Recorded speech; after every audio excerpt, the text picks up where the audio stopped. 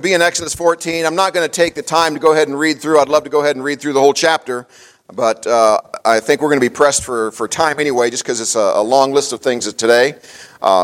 So we're going to be hitting most of the chapter as we go through. So if you remember, obviously, Exodus chapter 14 is the nation of Israel getting ready to cross the Red Sea. They're leaving Egypt. That is kind of the context. It's going to be a little different this morning than maybe a typical message. Maybe it's kind of more of just some great things that you and I need to learn. We'll talk about that a little bit more in a minute. But as I was going through Exodus 14, I just kind of scanning through it and looking at it and reading it, and just read it several times. I realized, man, there are so many things in there that are valuable lessons that you and I need to learn. And that's kind of what began the gears, turning. And as the gears began to turn, I began to think of two qualities that are highly desirable in the Christian life. And those two qualities are this: confidence and contentment. Confidence and contentment. Now, you may think it's kind of strange that I would choose those two things, but let's take a look at what confidence is. It is a trusting or reliance as an assurance of mind or a firm belief in the integrity, stability, or veracity of another, or in the truth and the reality of a fact. You know, what you and I need in the Christian life is we need a great measure of confidence. Amen? We need confidence in that book. We need confidence in our God. We need confidence that what we're doing is right. We need confidence in a lot of things, and that's a great attribute to have in the Christian life. The other thing that I put up there was contentment. Well, to be content is simply this. It's to rest. It is rest or quietness of the mind in the present condition. Satisfaction which holds the mind in peace. It is restraining complaint, opposition, or further desire, and often implying a moderate degree of happiness. Confidence and contentment.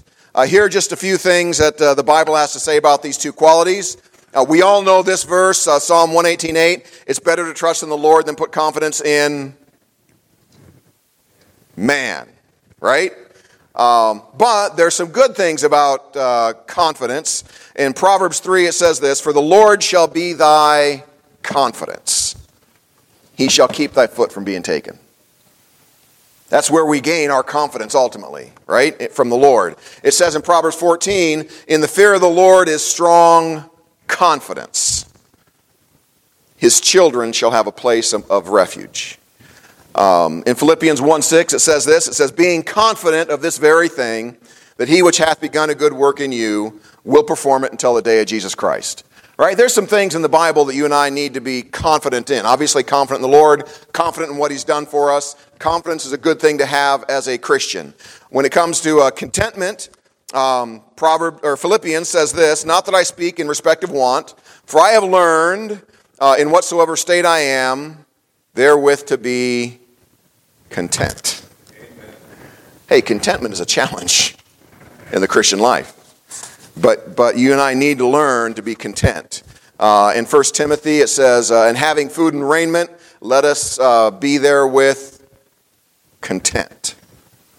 Hey, contentment is a great virtue, is a great attribute to have. It says this in Hebrews 13:5. It says, "Let your conversation be without covetousness, and be content with such things as ye have." Contentment. Confidence and contentment. Two qualities that the children of Israel struggled with in Exodus chapter 14. All right? Hey, listen, why did they lack them? And what does it take to develop confidence and contentment? And that's kind of where my mind was going when I went through this. And I kind of came to this conclusion, and just something to think about. Confidence and contentment are the product of knowledge and faith. Now, that may not fully register as right when you first read it, but hopefully I'll be able to explain that a little bit further. But they're the product of knowledge and faith. So with that in mind, I titled this message this morning very simply, what is it? What do I need to learn? All right?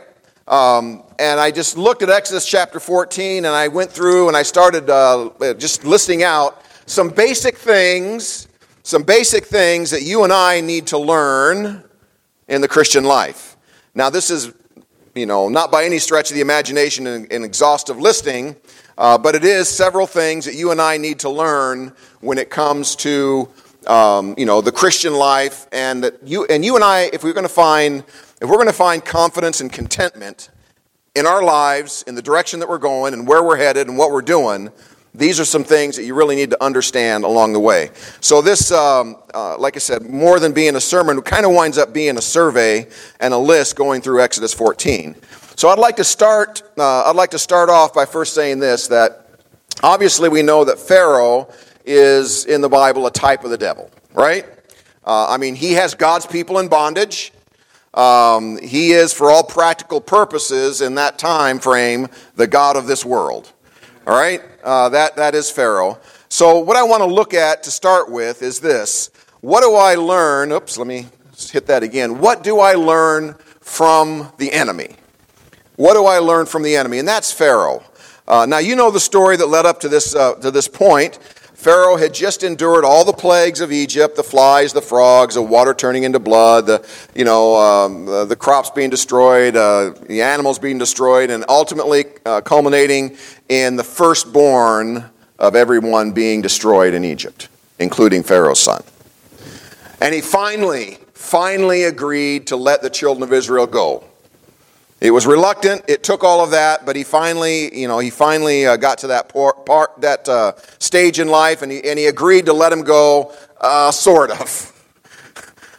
So to begin with, let me state the obvious, and that is this: the enemy does not want to let you go. Look at verse 5. You need to know your enemy, ladies and gentlemen. You need to know your enemy.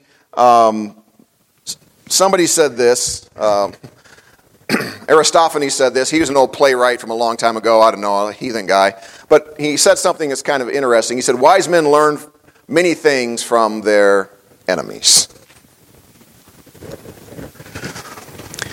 And one of the things I learned from my enemy is take a look at Exodus chapter 14, verse 5. And it was told the king of Egypt that the people fled, and the heart of Pharaoh and of his servants was turned against the people. And they said, why have we done this? That we have let Israel go from serving us. Listen, one of the things that I learned as I was going through Exodus 14, and one of the things that you need to know about your enemy, the devil, is this. The enemy does not want to let you go. Amen? The devil wants to keep you a slave to sin. The devil wants to keep you right where you're at. In fact, he'd like to take you backwards a couple of steps. If you're here this morning and you're lost, listen, the Bible says your sins have separated between you and your God. Sin is the only thing that is keeping you out of heaven. It is the one thing that causes you to go to hell. And that sin is between you and God, and it's a barrier between you and God, and the devil would like to keep that barrier there in place. If you're lost here this morning, listen, the one thing that you need is the Lord Jesus Christ, who came to this earth, died on the cross, was buried, rose again the third day, shed his blood on the cross to pay for your sins. Why? Because that's the only way you can get that barrier taken down. Amen? So if you're lost here this morning, listen, the devil does not want to let you go. He wants to keep you in your sin. Well, folks, if you're a Christian here this morning, and I know that just about all of you are, if you're a Christian here this morning, the truth of the matter is, those were God's people in the land of Egypt. Yes, amen. Type of Christians, right? And you know what they were in bondage to? Pharaoh. They were in bondage, right? to the god of this world. If you're a Christian here this morning, and as much as the devil would like to keep lost people in their sin, because he gets to keep their soul then, if you're saved here this morning, he doesn't have your soul. But man, if you're bound up in sin, the devil would like to keep you as a Christian bound up in that sin. He doesn't want to let you go. He may be forced to back off for a little while, and you may think that you got a little bit of headway, but before you know it, the devil does not want to let you go, and we'll see as we go through this lesson, I need to hurry, he'll be constantly after you because he doesn't want to let you go. And if you're a Christian here this morning that's had some success with sin, and the Lord's given you strength and you've overcome sin, and you've gotten the victory over sin, and you think that sin is behind you and it's never going to bother you again, guess what? The devil doesn't want to let you go either. He'll come after you and he'll try to get you to fall back in it. Right? What do I learn? What do I learn from the enemy? I learned this when I read through Exodus 14. As bad as things were for Pharaoh, he didn't want to let the people go. And the devil does not want to let you go. I have to hurry.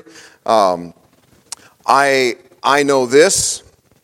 I know, and I learned from Exodus chapter 14, take a look at verse 6. The enemy still wishes your destruction.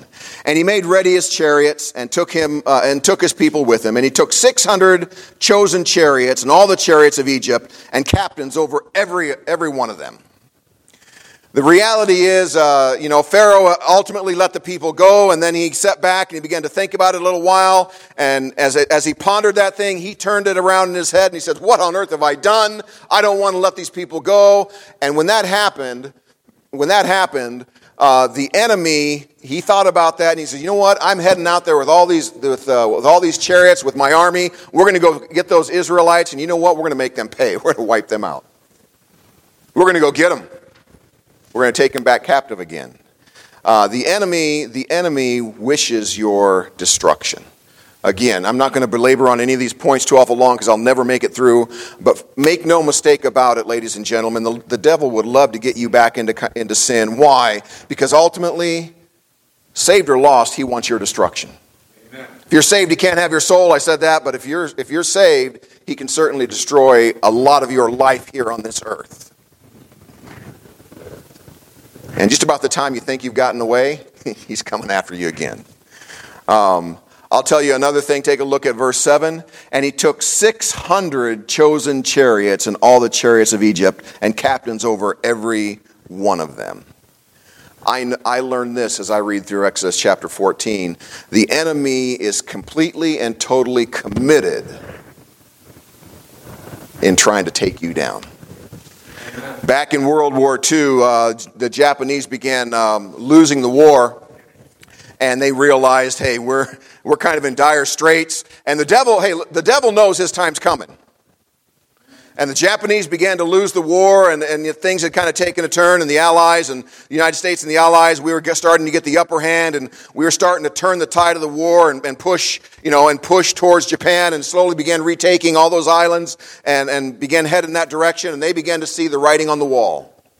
And when the Japanese began to see the writing on the wall, they realized, hey, we're not going to win this battle. We've got some problems going on, and you know what? We better pull out all the stops. And they took a task group. Commander Tommy took a task group of 23 just young pilots. They were talented, but they were student pilots from a class, and he trained them, and he asked all of them to, if they would volunteer to be these kamikazes. It was a new, a new squadron they were putting together, a new tactic they were putting together, and all 23 of those students, when they were asked, "Would you volunteer?" They all raised both their hands. "Yes, I'll volunteer." Right? Pharaoh took everything he had and began to throw it at the nation of Israel. Those Japanese, kamikaze pilots, they volunteered. They were young. Some of them as young as 17, 18 years old, young men that had just learned to fly, and they would obviously strap bombs and overload their fuel tanks, and they would take those planes, and the whole purpose of that attack was to take those planes and fly the plane into the ship. There was somebody that they asked, Lieutenant Seki. He was an experienced pilot. He was one of the more experienced pilot in Japan. And they came to him and they asked him, they said, "Sir, would you do the honor of leading these group of kamikaze pilots?" And he lowered his head and he thought for about 10 seconds, so the story has it. And he said this, he said, "Please do appoint me to the post." And he became the 24th kamikaze pilot, the leader of that squadron. He later said this. He said, "Japan's future is bleak if it is forced to kill one of its best pilots. And I am not going on with this mission for the emperor or for the empire. I'm going because I was ordered to." Hey, sometimes the devil recruits people to try to get at you, and they go along with it. Not necessarily, you often wonder when it comes to sin and the devil's influence, and you wonder why would my friend take me down that path? Well, maybe he was ordered to. It's an interesting thing, but the point being this: the devil knows that he's losing the war, and folks, he's going to take out all stops and come after you with everything he's got. Amen. Change tactics, kamikaze tactics. You had the USS Bunker Hill.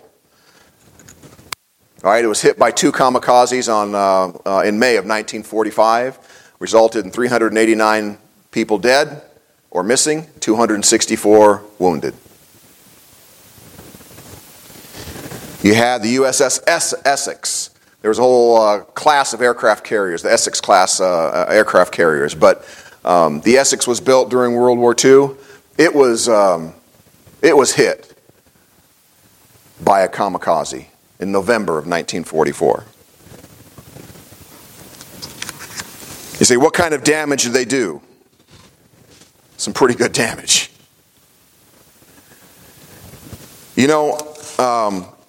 I read somewhere, reading through that only about 15% of the kamikaze pilots actually flew into and hit their target. Okay, so I know that maybe with counting all the kids and everything, on a real good day and a full day, maybe that's 100 people around here. Well, if the devil gets 15%, maybe a little less than 100, look around this congregation and you pick out the 10 to 15 that aren't going to make it. 15% is a lot. It doesn't sound like much, but when you look around, I don't want to pick out 15. I look here and I'm going, I want 0%. All right, I want 0% casualties. They say the accounts vary and they don't really know, but somewhere between they estimate between 5,000 and 10,000 people died because of these kamikazes. The reality, folks, is the devil is going to pull out all stops because he knows he's losing, and he's going to try to wreak as much havoc as he can in your life, in the church, in the world. Take a look at verse 9. But the Egyptians pursued after them, all the horses and the chariots of Pharaoh and all the horsemen and his army, and overtook them encamping by the sea, besides Pi-haroth, before Baal-zephon. So here you have another thing that I learned from Exodus chapter 14, and that is this. Ladies and gentlemen, even when you get set free, the devil's not content. He's going to come after you. He's going to throw out all the stops. And there's a really good chance he's going to catch up with you and overtake you. That's something to think about. So you can't hide from the devil. Where are you going to hide? Right? We'll address this a little bit later, and the answer obviously is the Lord Jesus Christ. But God is the only one that can protect you from the devil. Amen. Amen. But man, he's sure good at overtaking the person that he's changing. I learned that about the enemy. If he can, he'll often catch you. I learned this. Take a look at verse 10.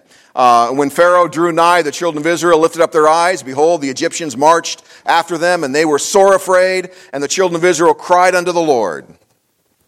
I learned this about the enemy. I learned the enemy is going to wind up instilling a lot of fear in you and I if we're not careful. It says there in Exodus chapter 10 that the children of Israel, they looked back, they saw Pharaoh coming, and you know what they were? They were afraid. And you know where you'll find yourself sometimes, folks? You'll find yourself in a position with situations in life where you have to face this overwhelming fear. I mean, paralyzing fear. Fear of failure. Hey, fear of what lies ahead. Fear of things maybe not getting back to the way that you wish they were. There's all kinds of different things that you and I face where that fear rises up within us. And the reality is the devil, Pharaoh, chased after those people. He threw out all the stops. He threw everything he had. He didn't want to let them go. He was willing to commit everything he had. He changed tactics. And he came full force after the nation of Israel. And they were sitting there trapped. And they were in a spot where they didn't think they could get away. And they look back and they see Pharaoh. And they look this way and they see the Red Sea. And they got scared. It's a very natural emotional response. You're trapped. Sometimes you and I are going to have to face fear. That's what the devil is going to try to throw at you. Right? Take a look at verse 19. I alluded to this just a little bit earlier.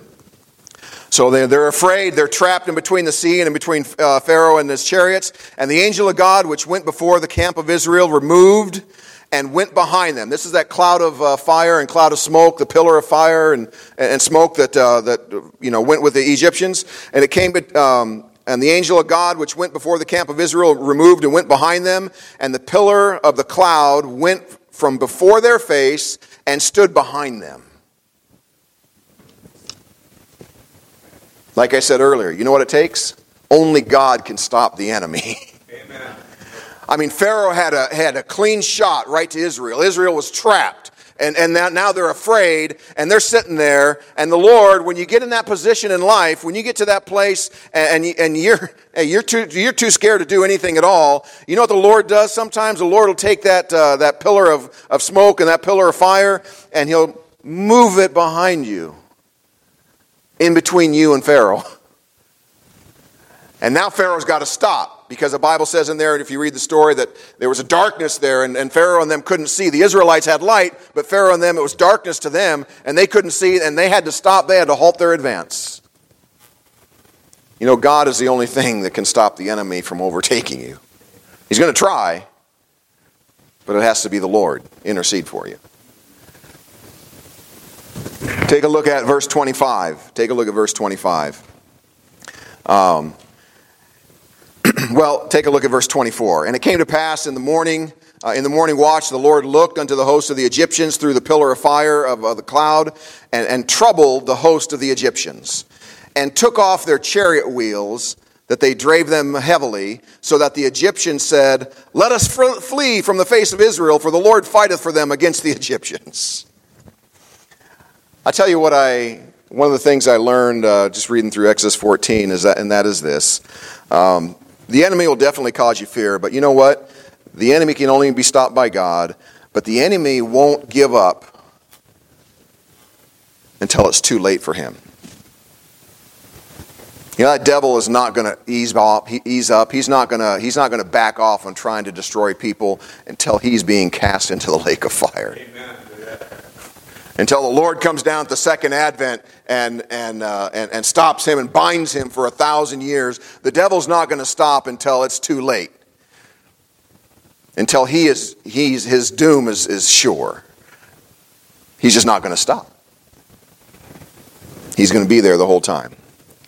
But I read verse 28 and I say this, and the waters returned and covered the chariots and the horsemen and all the hosts of Pharaoh that came into the sea after them. There remained not so much as one of them. One of the things I learn when I'm thinking about our enemy, the devil, is this. Ultimately, he is going to be defeated. And you know what? You got to know those things. You got to know those things. I need to hurry on. What do I learn from the enemy? I learned the enemy does not want to let you go. He still wishes your destruction. He's committed, completely committed, whatever it takes to get you. He'll often catch you. He'll cause you to fear. He can only be stopped by God. He won't give up until it's too late for him. But in the end, the enemy will be destroyed. Amen? Those are some things I learned from God. Well, let me ask you this. From the enemy, what do I learn from God? What do I learn from God? Well, take a look at verse 4. In fact, let's just start in verse 1. The Lord spake unto Moses, saying, Speak unto the children of Israel, that they turn and encamp before Hahiroth, between Migdol and the sea, and over against Baal-zephon, before it shall ye encamp by the sea. And Pharaoh will say of the children of Israel, They are entangled in the land, the wilderness hath shut them in, and I will harden Pharaoh's heart, that he shall follow after them. And I will be honored upon Pharaoh and upon all his host, that the Egyptians may know that I am the Lord. And they did so. Take a look at verse 17. And I, behold, I will harden the hearts of the Egyptians, and they shall follow them. And I will get me honor upon Pharaoh and upon all his host, upon his chariots and upon his horsemen. And the Egyptians shall know that I am the Lord, when I have gotten me honor upon Pharaoh and upon his chariots and upon his horsemen. I think of this, I think of this story, and I imagine the children of Israel coming out of the land of Egypt, and they had high hopes, and everything was going well, and they thought they finally were relieved of their oppressor. They thought they finally had a chance to get away, and about the time they had a chance to get away, they're following Moses, their leader, and then they wind up in the spot where Moses led them, and then Pharaoh comes after them, and they begin to realize they're trapped. And then when I read the beginning of Exodus 14, and those first few verses we read there, it was God that told Moses to put them in that spot. God said, hey, Moses, I want you to take these guys, and I want you to take them right over here and encamp them right here. Because then they're going to be trapped. You know what I learned? What I learned from God? Well, the speaker may or may not work after that. You know what I learned from God? I learned that sometimes God will put you and I in a position where we're trapped. Amen to that.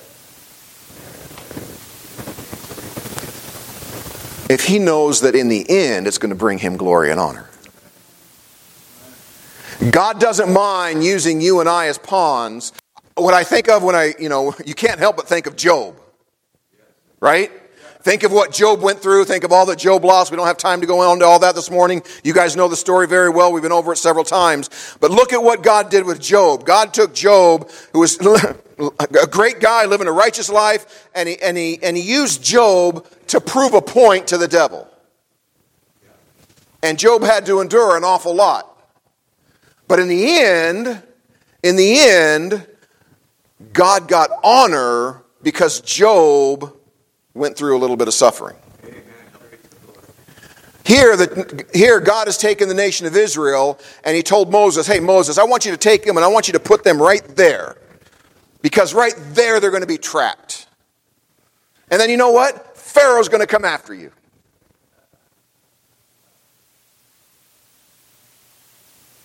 And Moses goes, okay, Lord. Let's go take the nation of Israel and we'll put them right there and let them get trapped and let Pharaoh come after us. Why? Because God knew that by putting a little bit of pressure on the people of Israel and by putting them in that space, Pharaoh thought he was going to get away with it. Pharaoh thought he was going to have the upper hand. And God knew that he was going to intercede and he was going to do something to Pharaoh that had never been done before. God was going to take care of it all along. The only thing the children of Israel had to do was just put up with a little bit of suffering. Right? A little bit of hard times. Okay? A lot of hard times. A lot of suffering.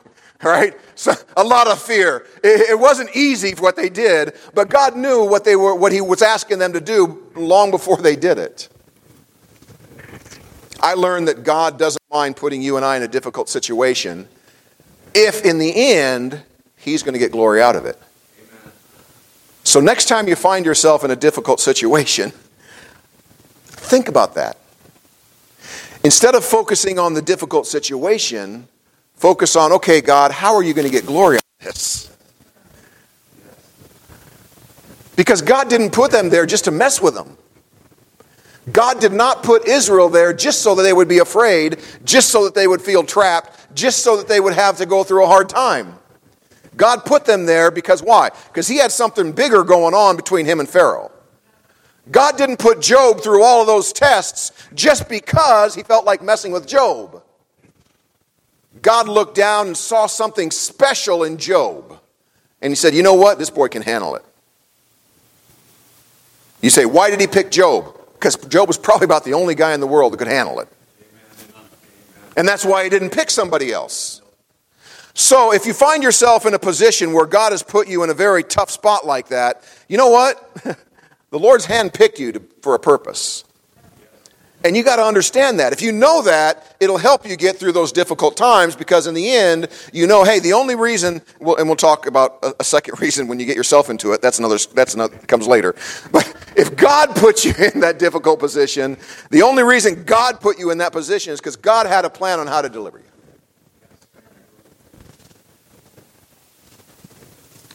God doesn't mind putting you in a difficult position when he knows it's going to lead to his glory. Listen, when you look around, your world is falling apart. Your world is in chaos. Know this. Know that God is doing something with you. And that should give you the strength and the courage to endure, to keep fighting. And maybe you can see the problems that you're facing in a little different light. Amen? I'll tell you something else I learned from God. Take a look at verse 15. Let's see. And the Lord said unto Moses, so they're trapped. And Moses is going, oh, what now, Lord? What do we do? And the children of Israel are going, what do we do? We're going to die. And the Lord said unto Moses, wherefore criest thou unto me? Speak unto the children of Israel that they go forward. Now I find that funny. God knew what he was doing all along. He takes Moses and he says, hey, Moses, take the children of Israel, put them in this trap. And they're going to be stuck there. And then I'm going to have Pharaoh come up behind you and he's going to try to overtake you. And then Moses does it. And now Moses has got all the children of Israel sitting on the edge of the Red Sea, and Pharaoh's coming, and the pillar of cloud and smoke is behind them, but they're still trapped, and Moses is wondering what on earth to do. What do I do now? And God says, what are you sitting here for? Move! I think that's funny. What do I learn from that? You know what? When you find yourself in a trap, in a tight situation, in a place in life where everything seems to be crumbling and falling apart, and you think that there's no way out, you know what you got to do as a Christian, folks? You got to move. I was listening to it was actually a podcast from actually he was a Navy SEAL instructor, and he was just on leadership. It's some interesting stuff. And one of the things that he said is this. He said one of the things that people have a tendency to do, just natural human nature, it's normal psychological way that your brain works, is when you get to a place where you are overwhelmed, whatever that is. For some people, it may be too much homework. For other people, you may have 47 classes that finals are all due, and then, all of life is falling apart. Everybody has different tolerance, but it happens to everybody just at a different level. Some people can handle more stress than others. But when you get to that point where you're kind of at your maximum stress level and you become overwhelmed, what happens is your brain has a tendency to just want to shut down and avoid doing anything. It's just a normal response. How many times have you been so overwhelmed with things to do that you kind of just, forget it. I'm going fishing. Right? I'll take care of it tomorrow. Hey, it's a natural, normal process, and whatever it is you decide to do, it is a process where you become overwhelmed. And your brain, in order to handle the stress, develops this process of how your brain is going to get you out of the stressful situation. And all too often, that method of escaping is freeze, hide, do nothing. And what he was saying, is one of the worst things that you can do in the middle of a battle. When the enemy begins to overwhelm you, and the odds are against you, and there's no way out, and there's nothing that you can do. One of the worst things that you can do is let that process happen and freeze. Because if you freeze, you don't gain any ground. You don't gain any advantage. You don't set up your defensive perimeter. You don't set up your defensive positions. Because you're overwhelmed, you freeze. And the enemy continues to advance their position, and you wind up in a worse position than you were 5 minutes ago because you froze. Well, that's what God's telling Moses to do. Hey, what are you talking to me for? Get up and move. Right? What do I learn from God? Hey, he expects you to act when he tells you to move. Why? Because Pharaoh's coming and he's getting ready to surround you, and you're going to be in a much worse position if you do nothing. Here's something else. Take a look at verse 19. And the angel of the Lord, which went before the camp of Israel, moved and went behind them, and the pillar of the cloud went from before their face and stood behind them. I learned this about God. When you're in that kind of a situation and everything is crumbling and your world is falling in, you know what I learned? God has your back. Yes. Amen. Right? Israel was defenseless against Pharaoh. And God knew that. And God put him there. And God took that pillar and he went around behind Israel and he sat there and said, all right, boys, talking to Pharaoh, you guys just sit down and shut up and wait a while. I got to work a few things out with the children of Israel here. They're kind of afraid to move. Besides that, I've got this wind blowing. It's going to take a little bit of time for this water to dry, and you see that the water dries overnight. And in the morning, when God tells Moses, well, get going. But you know what I learned? I learned when that's happening, folks, God has your back. That's a comfort. You find yourself in that kind of position in life, and it's good to know, it's good to have learned that no matter where I'm at, no matter how stuck I am, no matter how bad the circumstances seem to be, God has my back. It's a comfort.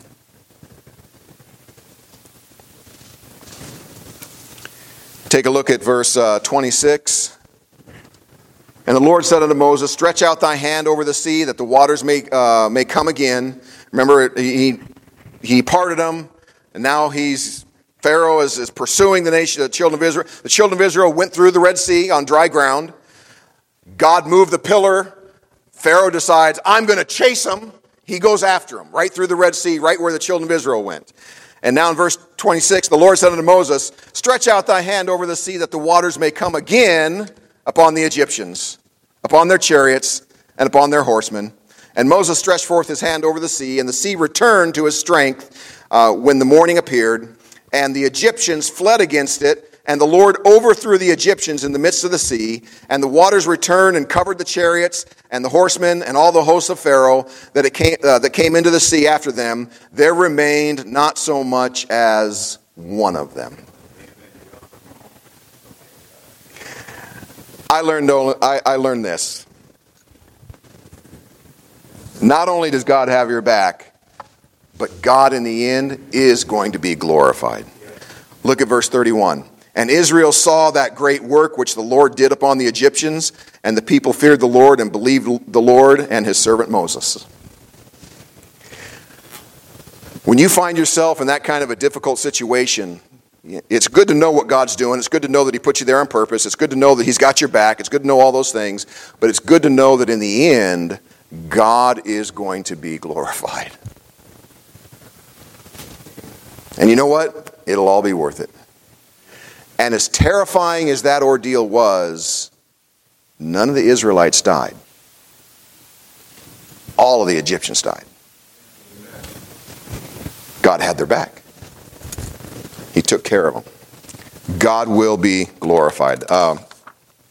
I had this as an example. I'm going to try to hurry, but the Dunkirk evacuation, if you remember back in World War II, Germany was winning the war. They were marching through Europe, man, and the British and the French were over there trying to counter the Germans, and they just kept getting beat back and beat back and beat back. And the Germans, I mean, they were just taking over Europe.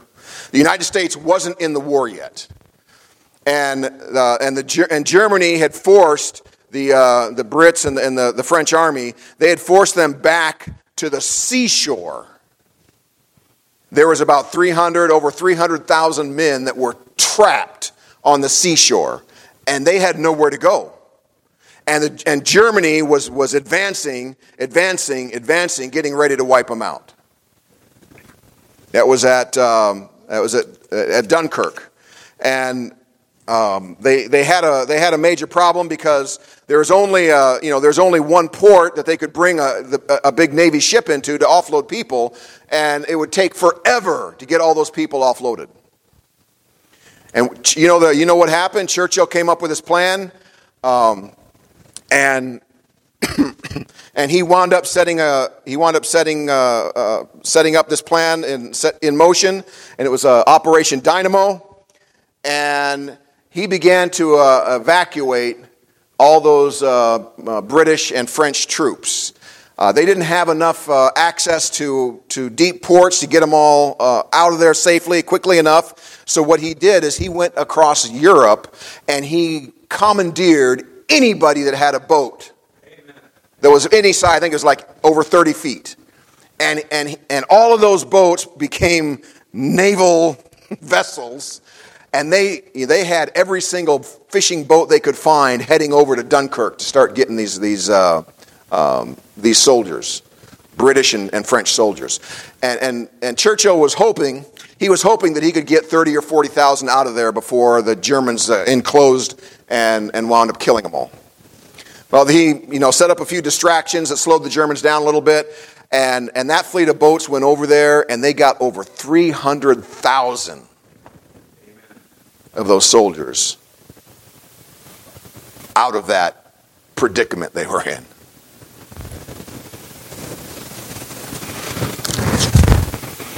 God will deliver you from your troubles. He delivered the nation of Israel, especially when it's him that's going to be glorified, right? God will deliver you from the troubles that he put you in. Now, every now and then you get in some troubles that you put you in.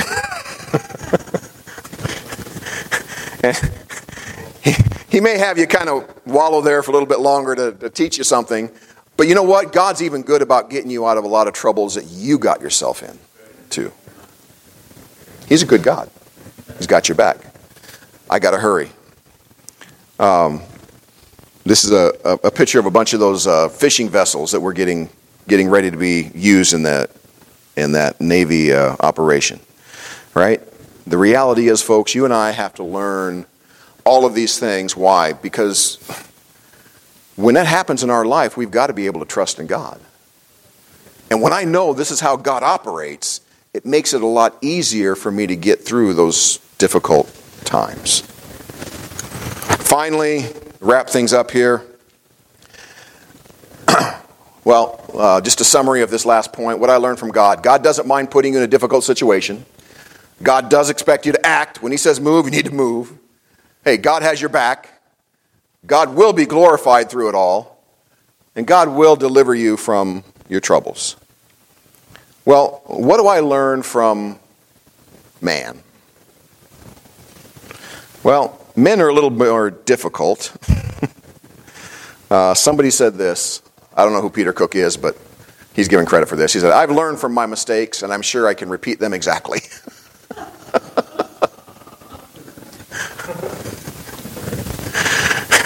This, however, is my favorite.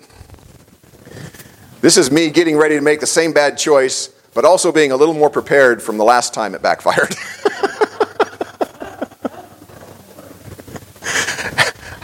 I'm not going to ask for a show of hands, but how many of you have ever been there? I learned so much from my mistakes, I'm thinking of making some more. Now, you just have to forgive me. This is way too good because I was raised on a farm. There are three kinds of men. The one that learns by reading, the few who learn by observation, the rest of them have to pee on the electric fence for themselves.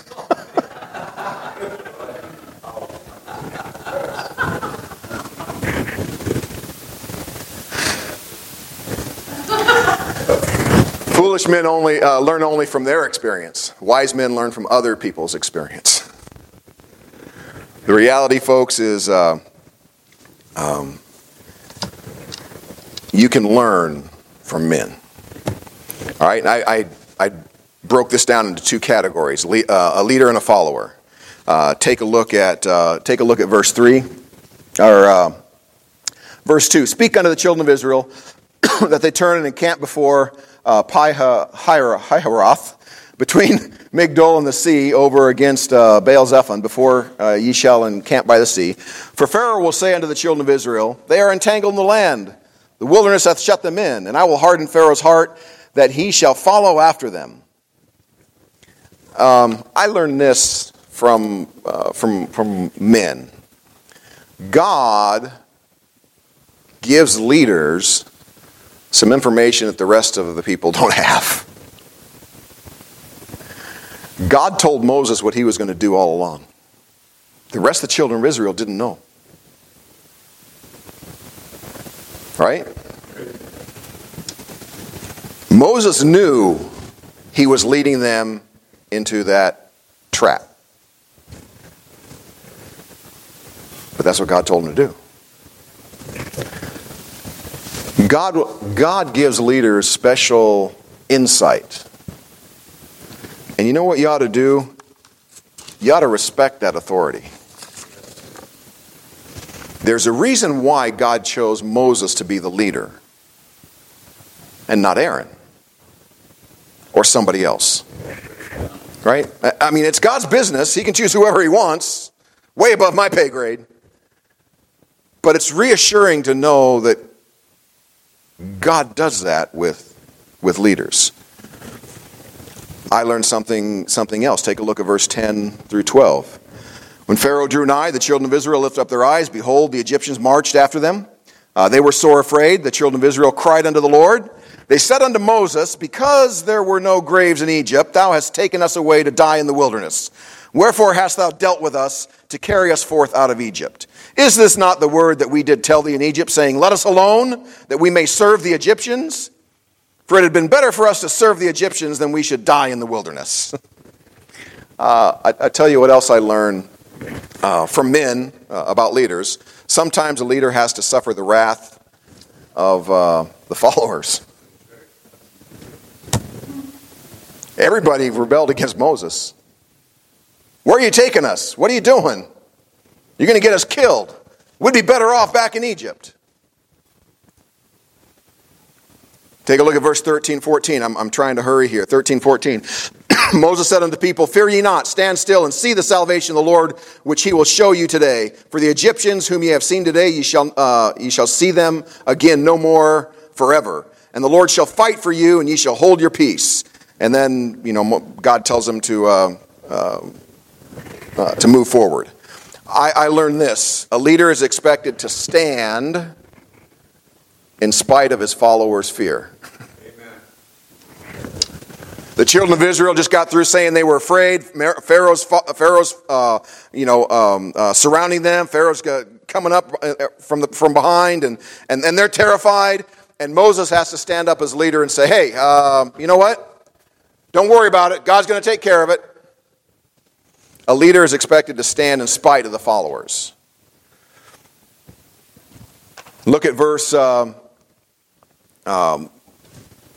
16. But lift up thy rod, and stretch out thy hand over the sea, and divide it, and the children of Israel shall go on dry ground through the midst of the sea. I tell you what a leader has to do. A leader has to follow God, or the people are going to perish. Right?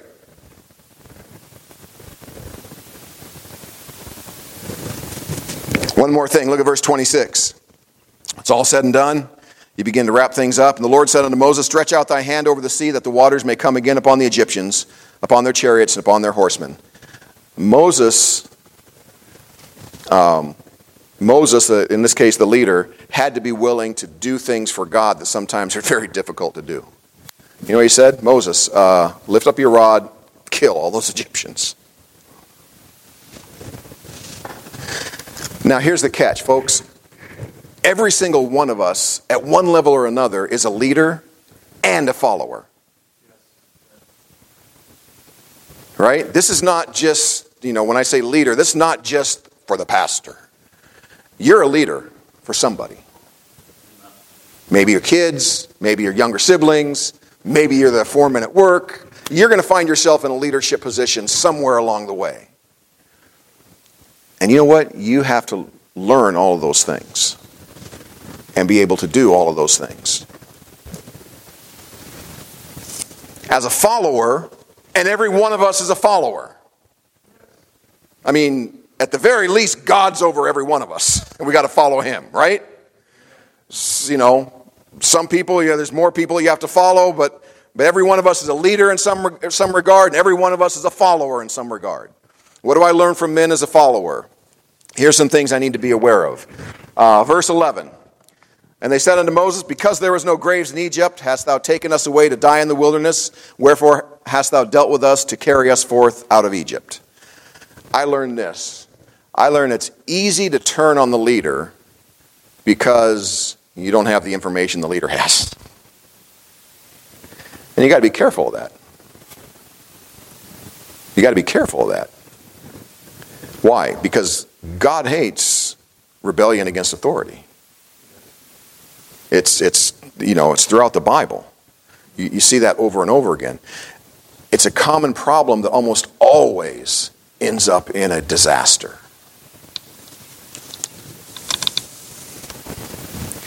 Listen, one of the worst things that you can do as an example to other people around you is to begin to disparage a leader in front of everybody else. Amen. Why? Because everybody watching you is beginning to look and say, well, I don't have to listen to the leader if they don't do what I want.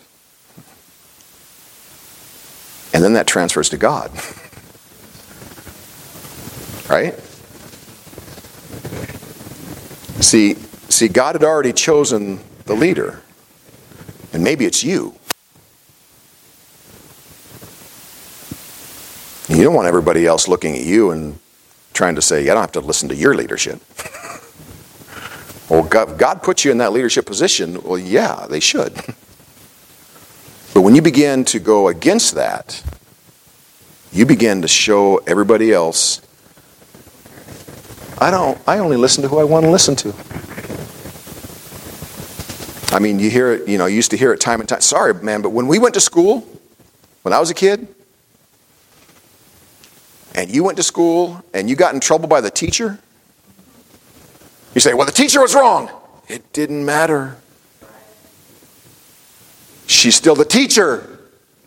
You got to swat by the teacher? You're going to get in trouble when you get home because you disobeyed the teacher. You say, but the teacher was wrong. It doesn't matter. The teacher's in charge.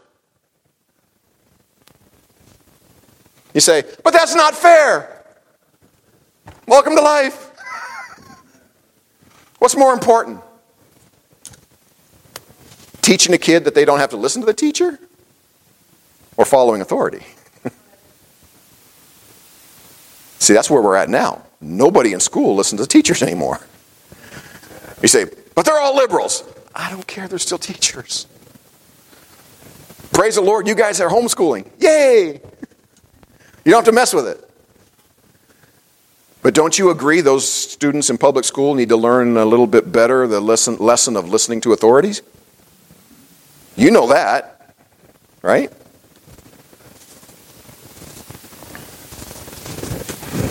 It's easy to turn on the leader because sometimes you don't have all the information they have. I'm going to finish this up real quick. You can read it in verse 10. You can read it in verse 12. You know the scenarios. But sometimes, folks, a good situation that you're in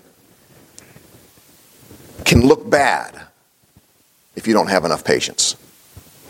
God had the children of Israel right where he wanted them. They were in a good situation. But man, they sure thought it was bad. Because they just didn't have enough patience to wait to see what God was going to do. Sometimes a good situation can look bad because you don't have enough patience. Sometimes a bad situation can look better than what you're going through right now. The children of Israel sat there and said, I wish we were back in Egypt. You brought us out here to die in the wilderness. We're in a bad situation. We're trapped by the seacoast. And they began to think that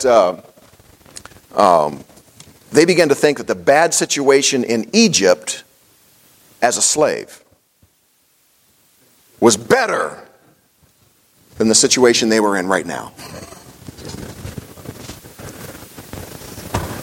Mistakes we all make. I learned this in verse 22.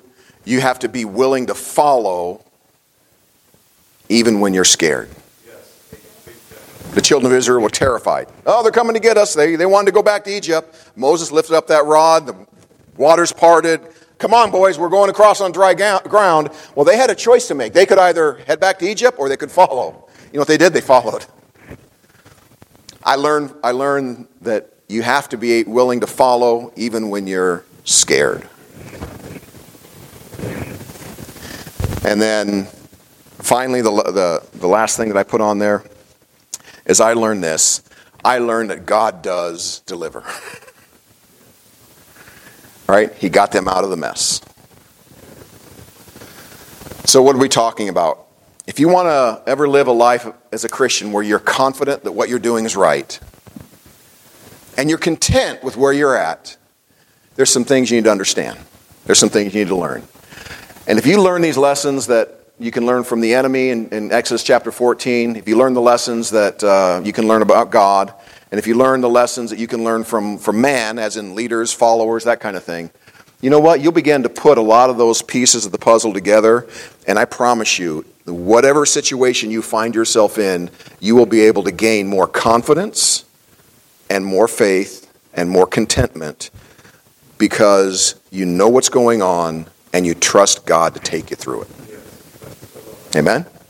Let's bow our heads for a word of prayer. We need to go. Father, thank you again for an opportunity to be here.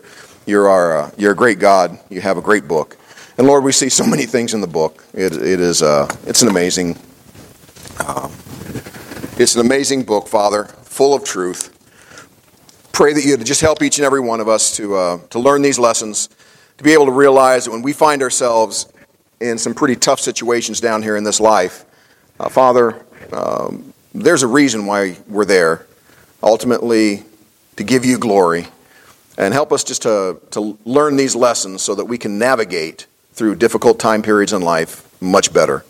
If we have knowledge, we have faith, Father, that's surely going to help us to be more confident and to be more content in where you put us in this world. We'll pray these things in Jesus' name. Amen.